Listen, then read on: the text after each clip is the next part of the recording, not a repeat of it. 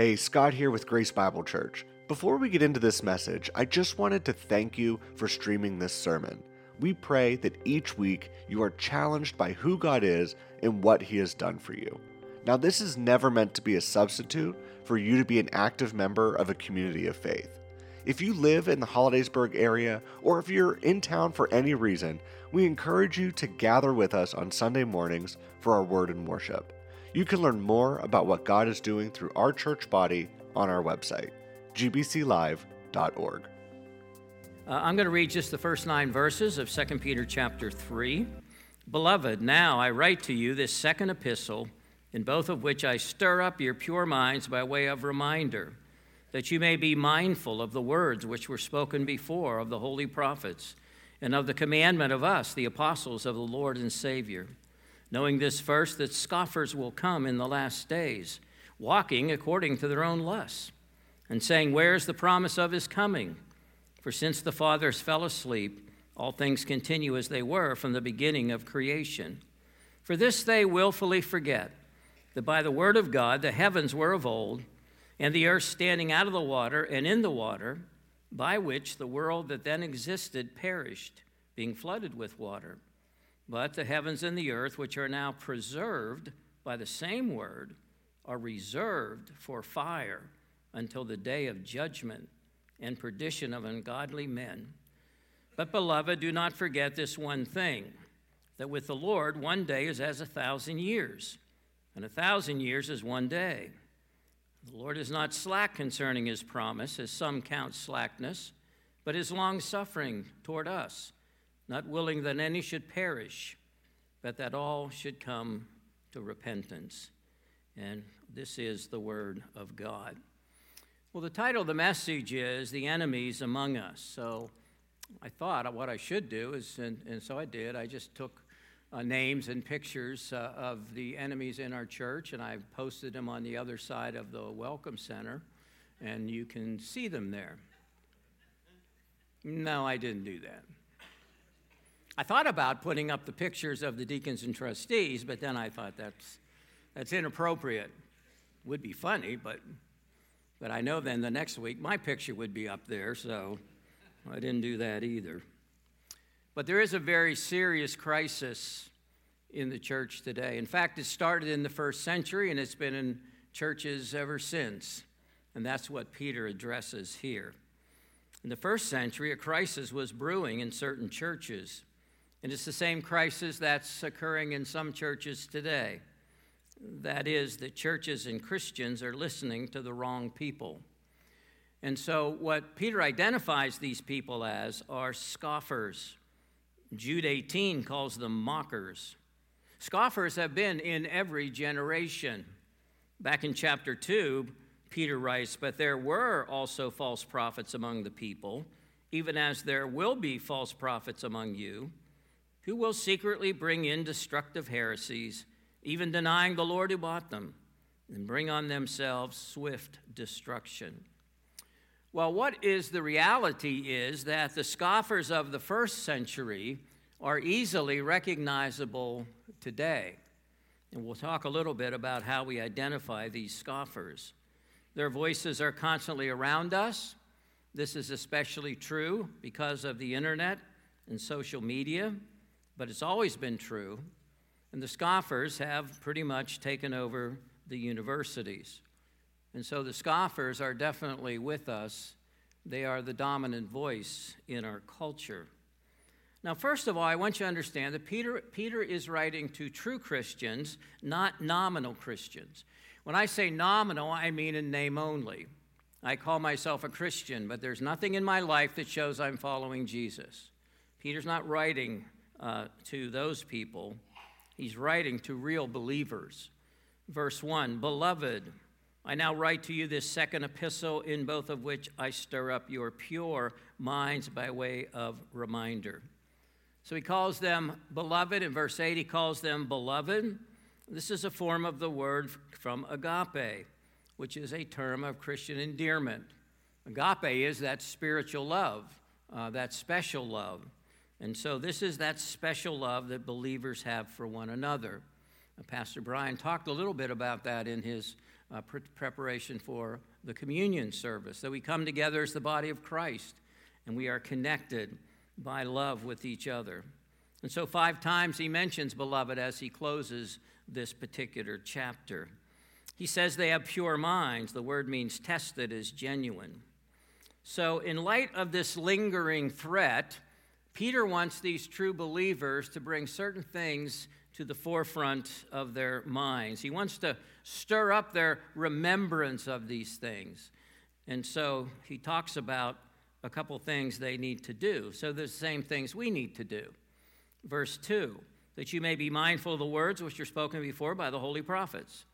So Peter would say, look at the Old Testament. Consider the Old Testament scriptures. You see, one of the things with the scoffers is they don't want the God of the Bible. They don't want a God of justice, because the God of justice is going to be a God of judgment, and they don't want judgment. So they'd rather do away with the God of the Bible. And so the Old Testament has much to say concerning the final judgment that is coming. Back in chapter 1, verse 20, so we have the prophetic word confirmed, which you do well to heed as a light that shines in a dark place until the day dawns and the morning star rises in your hearts. The word dark literally means murky. And all you have to do is look around a little bit, and you know that our culture is increasingly becoming murky and polluted and actually toxic.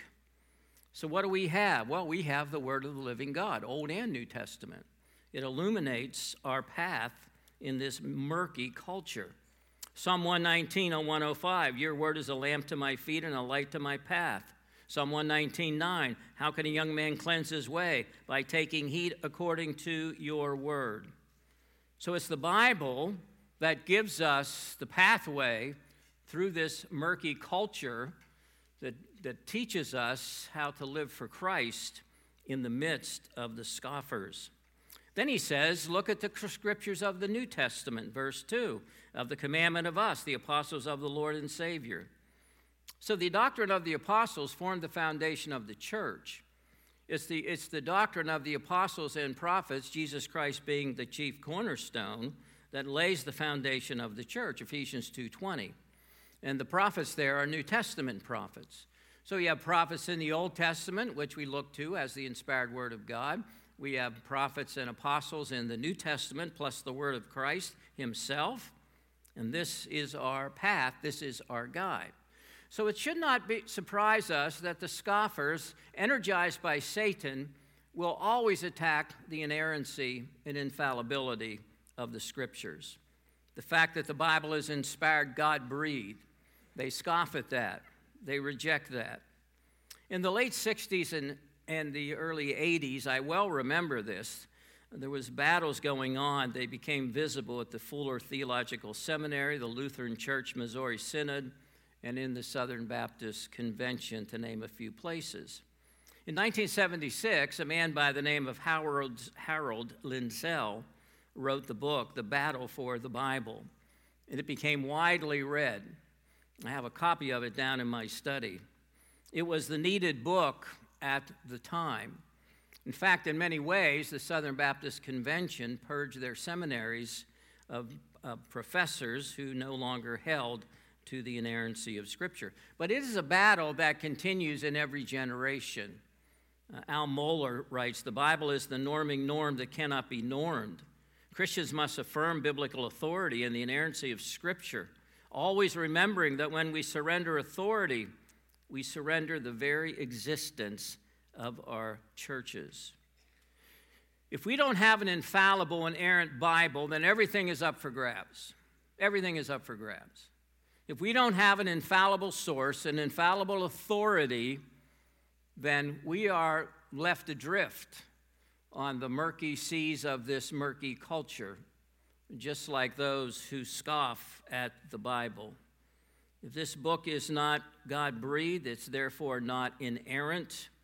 We have no anchor. We have no compass. We have no shoreline. We are just tossed about by every wind of doctrine, as the Bible teaches. but we know the Word of God is indeed inspired. Now, Peter identifies the scoffers, and he gives us three identifying marks of these scoffers. He says, verse 3, knowing this first, the scoffers will come in the last days. Number one, the scoffers will be identified by what they follow, Verse 3, walking according to their own lusts. Now, the word there means strong desire, and it can be good or bad, depending on the context. It's very obvious that this is a negative context. The scoffers are walking according to their own fallen desires. The last days is the period between the two advents of Jesus Christ, but there will be the last of the last days. We don't know exactly when that's coming, but we can expect the scoffers to increase as the age goes on. And so Jesus says, out of the abundance of the heart, the mouth speaks. So these people who scoff at the Bible, who scoff at Christianity, who scoff at a faith in Christ, who scoff at the prophecies in Scripture, these are people who are speaking out of the abundance of their heart. So the question I want to ask you, and I want to particularly ask our young people, is who are you going to listen to? You going to listen to the Word, or are you going to listen to the world? Are you going to listen to the culture, or are you going to listen to the Word of the living God? You see, scoffers declare that human experience and human wisdom is the way to understand life. Don't listen to the Bible, they say. Listen to the world. Where do you find ultimate truth? Well, they would say within themselves. They would say within the world, within culture. Look at the various religions of the world. Look at the philosophies of the world. And as you make your way through that, you'll find the keys to life. In the same way, the scoffers deny the existence of ultimate truth. There is no truth. Well, what do you have to ask? Is that statement true? I mean, if you're telling me there's no such thing as ultimate truth, you've made an ultimate truth statement. So how can I believe what you said? Because you're making a statement of ultimate truth, but at the same time denying truth, which shows us how foolish the scoffers can be. And Jesus said, heaven and earth will pass away, but my words will by no means pass away. So we have to make a choice. Am I going to listen to the voice of the scoffers, or am I going to listen to the voice of the Savior? And young people, as you grow up, you're going to have to make these decisions. You are right now under the influence of your parents and the faith of your parents. But one of the things about becoming an adult is you begin to make your own decisions. You begin to decide what you believe. What do I really believe? And so I challenge you this morning, who are you going to listen to? Because you're going to hear a lot of voices in this culture. And I would say test everything. Test it by the Word of God. I've often told you when God's Word speaks, God speaks. And people attack the inerrancy of the Bible. How can you believe the Bible? There's all these different translations. When we talk about inerrancy, we mean it is infallible, inerrant in the original autographs. We recognize that when you translate into other languages, you can't do a word-for-word translation. But I can hold up my New King James Bible and say, this is the infallible, inerrant Word of God, understanding exactly what it is that I'm saying. I can trust my Bible. Secondly, the scoffers can be identified by what they're saying. Verse 4, saying, where is the promise of his coming? For since the fathers fell asleep, all things continue as they were from the beginning of creation. Can you hear the hiss of Satan in that? See, that's as old as Eden. Think about Genesis 3:1. Satan said to Eve, has God indeed said? Really? Has God really spoken? And then if he has spoken, Genesis 3:4, he said to Adam and Eve, you will not surely die. Because God said, if you eat of the fruit of that tree, in dying you will die. And they ate of the fruit of the tree, and eventually they did die. And so Satan comes along, and the scoffers come along. They deny the Word of God. They say God doesn't always keep His promises. God doesn't always fulfill His threats. It's as old as Eden. Those of you who believe that Jesus Christ is coming back and there's going to be this cataclysmic destruction of heaven and earth and there's going to be this final judgment, you're fools. Look at the world. Divine interventions do not happen in history. That's what they say. You can't find anything in history where you can see any divine interventions. Look at the world around you. Now, when they say since the creation of the world, they're not thinking of biblical creation. This particular word means to fabricate. They're not referring to the story of creation. The theory of evolution is presented as scientific fact throughout our culture. It postulates the uniformity of the universe. Since the fabrication of the universe is what they're saying, there's been this uniformity. All things continue as they were. Things are evolving materially, but there's no divine intervention that you can see in history. One of the best descriptions I've heard of evolution is so much speculation masquerading as concrete truth. Well, the scoffers can be identified by what they're saying, and then they can be identified by what they are ignoring, willfully ignoring. Verse 5, for this they willfully forget that by the word of God the heavens were of old, and the earth standing out of the water and in the water. So Peter's going back to the original creation. This is the first evidence of a divine intervention in human history. And so when you read Genesis chapter 1, in the beginning God created the heavens and the earth was without form and void, and darkness was on the face of the deep, and the Spirit of God was hovering over the waters. Well, they willfully forget that. The scoffers have rejected divine revelation of creation, and they've substituted their own theory of evolution, because I don't want a God who's a God of justice and judgment. And they continue to say, even though the evidence is clearly there, that God has not intervened in history, as the Scriptures say. And so this is the second example of divine intervention in human history. Peter lists creation, then he lists the flood of Noah. So am I going to listen to the theories of the scoffers, or am I going to listen to the inspired, infallible word of the living God? I must make a choice, because Jesus taught creation. Matthew 19:4. Have you not read that he who made them at the beginning made them male and female? You see, those scoffers who what we would consider liberal Christians, yes, they're atheists and agnostics, but these are people who claim belief in God, but these are people who want to deny the anger of God. And so verse 6, by which the world that then existed perished, being flooded with water. So they scoff at the story of the worldwide flood. They want a God who is a God of love. They want to reject any notion of judgment or justice. So exclusively, they focus on the love of God. But they have a serious problem. Because if you only see God as a God of love, you have to deal with reality. Reality. Look around the world. What do you see? A world in chaos, a fallen world. The result of the fall, which they reject, the fact of the sinfulness of man. They want to believe in the goodness of man. But then comes along hurricanes and tornadoes and natural disasters, and they want to now, their theory now is that it's climate change. And it used to be global warming, but now they changed it to climate change. And so they have to have a human answer for these things. But yet there's still pain and suffering. There's still death. How do you account for that if you only have a God of love? And when you tell people this, basically you end up turning them into agnostics.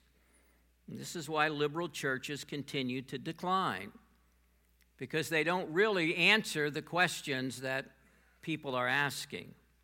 All they offer is an empty religiosity. Yet Jesus gives us real historical facts that we can get our minds around. Jesus taught that Noah was a real person. He taught the flood was a real historic event, Matthew 24. But as the days of Noah were, so also will be the coming of the Son of Man. For as in the days before the flood, they were eating and drinking, marrying and giving in marriage, until the day that Noah entered the ark, and did not know until the flood came and took them all away.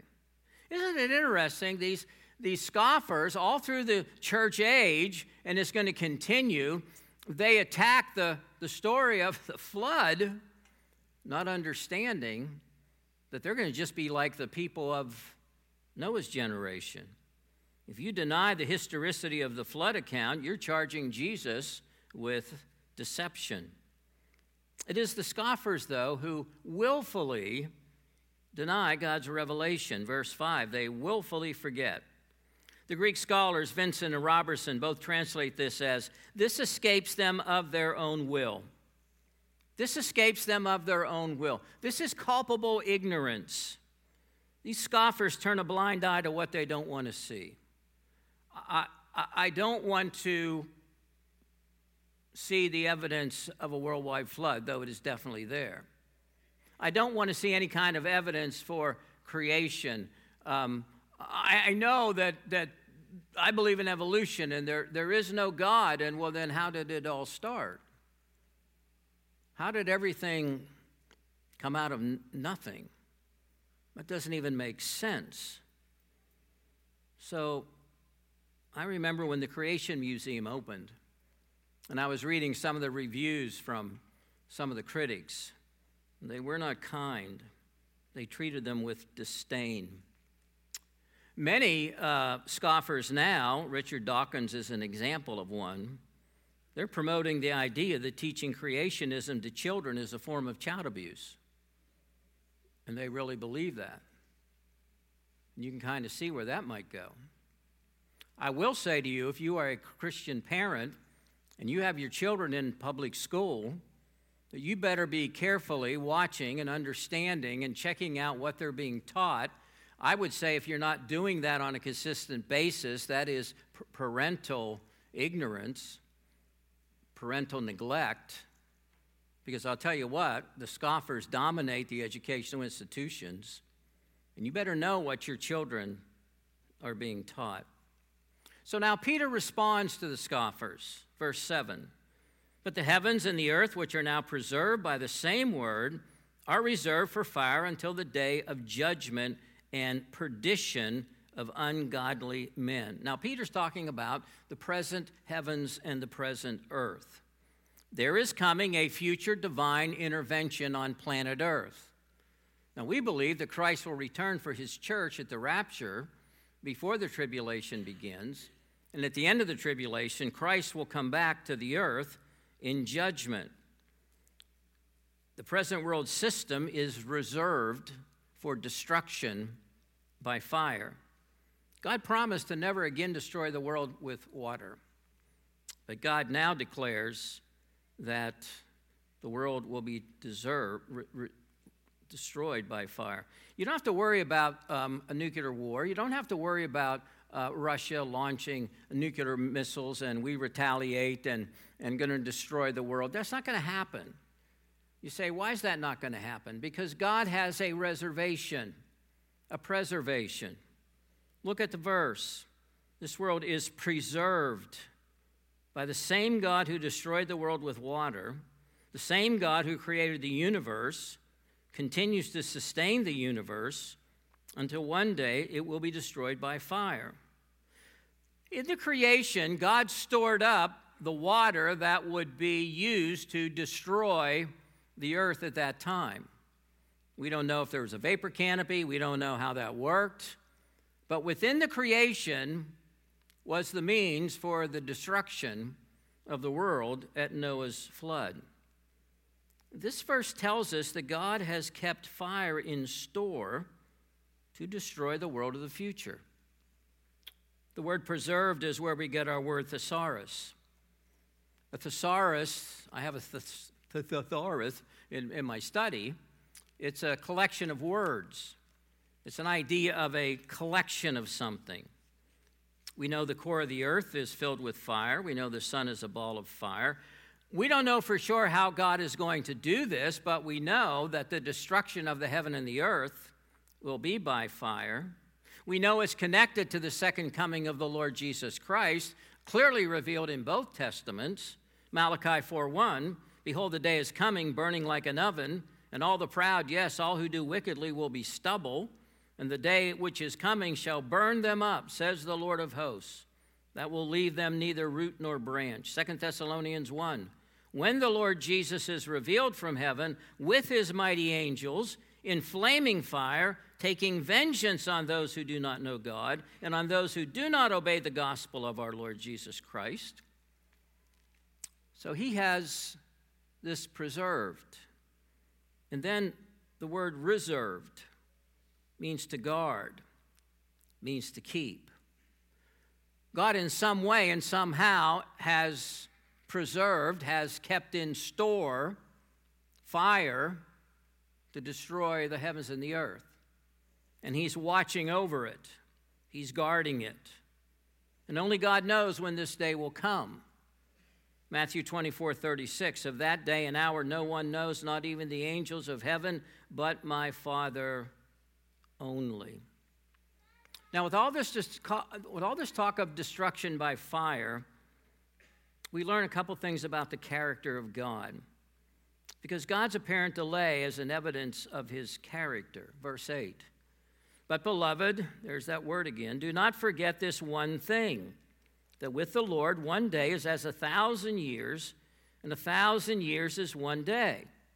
The scoffers want to subject God to their own human notions of time. Now, Peter here is quoting from Psalm 90, verse 4. That's why I wanted Dwight to read that passage. 1,000 years in your sight are like yesterday when it is past, like a watch in the night. Think of all the history that has occurred since the year 1022, the past 1,000 years. How many kings, how many emperors, how many rulers, how many nations have come and gone? How many events of history in 1,000 years? God says, it's 1 day. In my view, that's 1 day. God can see 1 day. He can see one person. He can see one church. He can see one family. No wonder Psalm 90 verse 12 says, teach us to number our days that we may gain a heart of wisdom. And then Peter points out another aspect of God's character. Verse 9, the Lord is not slack concerning his promise, as some count slackness, but is long-suffering toward us, not willing that any should perish, but that all should come to repentance. God is giving people time for repentance. Before you were saved, what if Christ returned 1 day before you came to know him as Savior? Where would you be? Where would I be? There are people that need the Lord, that need to come to the Lord. Down in verse 15, consider that the long suffering of our Lord is salvation. Repentance involves agreeing with God that I'm a sinner, understanding that Jesus Christ is the one and only way of salvation, turning away from my self-righteousness, turning away from any religious things that I think will save me, turning to Christ and confessing the fact that I'm a sinner and asking God to save me because of what Christ has done for me. Now, God is not here decreeing a universal salvation. This is the desire of his heart. 1 Timothy 2:4, who desires all men to be saved and come to the knowledge of the truth. Well, then why doesn't God just go ahead and save everybody? Different theologians debate what this means. They say, well, this is this is God's will of character, or this is God's will of desire, then you get into the whole election predestination argument. What this tells me is there is I believe, a human element to salvation. I don't understand how election and predestination is clearly taught in the Bible, nor do I also understand the invitation passages and human responsibility passages in the Bible. I cannot square those two together. But I think a lot of times we waste our time trying to figure that out because there are lost people all around us. And rather than arguing about theology and all these things, we would do well to put more concern on those who are lost. I agree with Chuck Swindoll.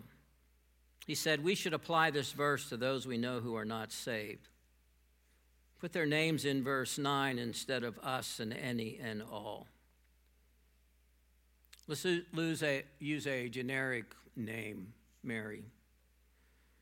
God is long-suffering toward Mary, not willing that Mary should perish, but that Mary should come to repentance. Whose name could you put in there? What loved one, what friend do you believe is very likely not saved? And we spend a lot of our time on trivial things. Could we write that out or type that out and put it on our mirror or put it in the car or put it on our computer or put it somewhere where we see it every day, where we pray for that individual every day, pray for their salvation every day, because we know what's going to happen to them if they go out into eternity without Jesus Christ. Before too long, I plan to preach a sermon on the horrors of hell, and then on another sermon on the wonders of heaven. I've got more information about hell in the Bible than heaven. And when you study the doctrine of hell, it is horrific. I mean horrific. So how much are we really concerned about our loved ones who don't know the Lord? And so I would challenge all of us, whether you do it this way or however. How many tears have we seriously wept for someone who is unsaved? Because the day is coming. Lord willing, in 2 weeks we'll finish this chapter. The day of the Lord will come, Peter says. Doesn't matter how long it's been, doesn't matter what the scoffers say. This world is reserved for destruction by fire. And if people don't know the Lord, that's going to be their destiny.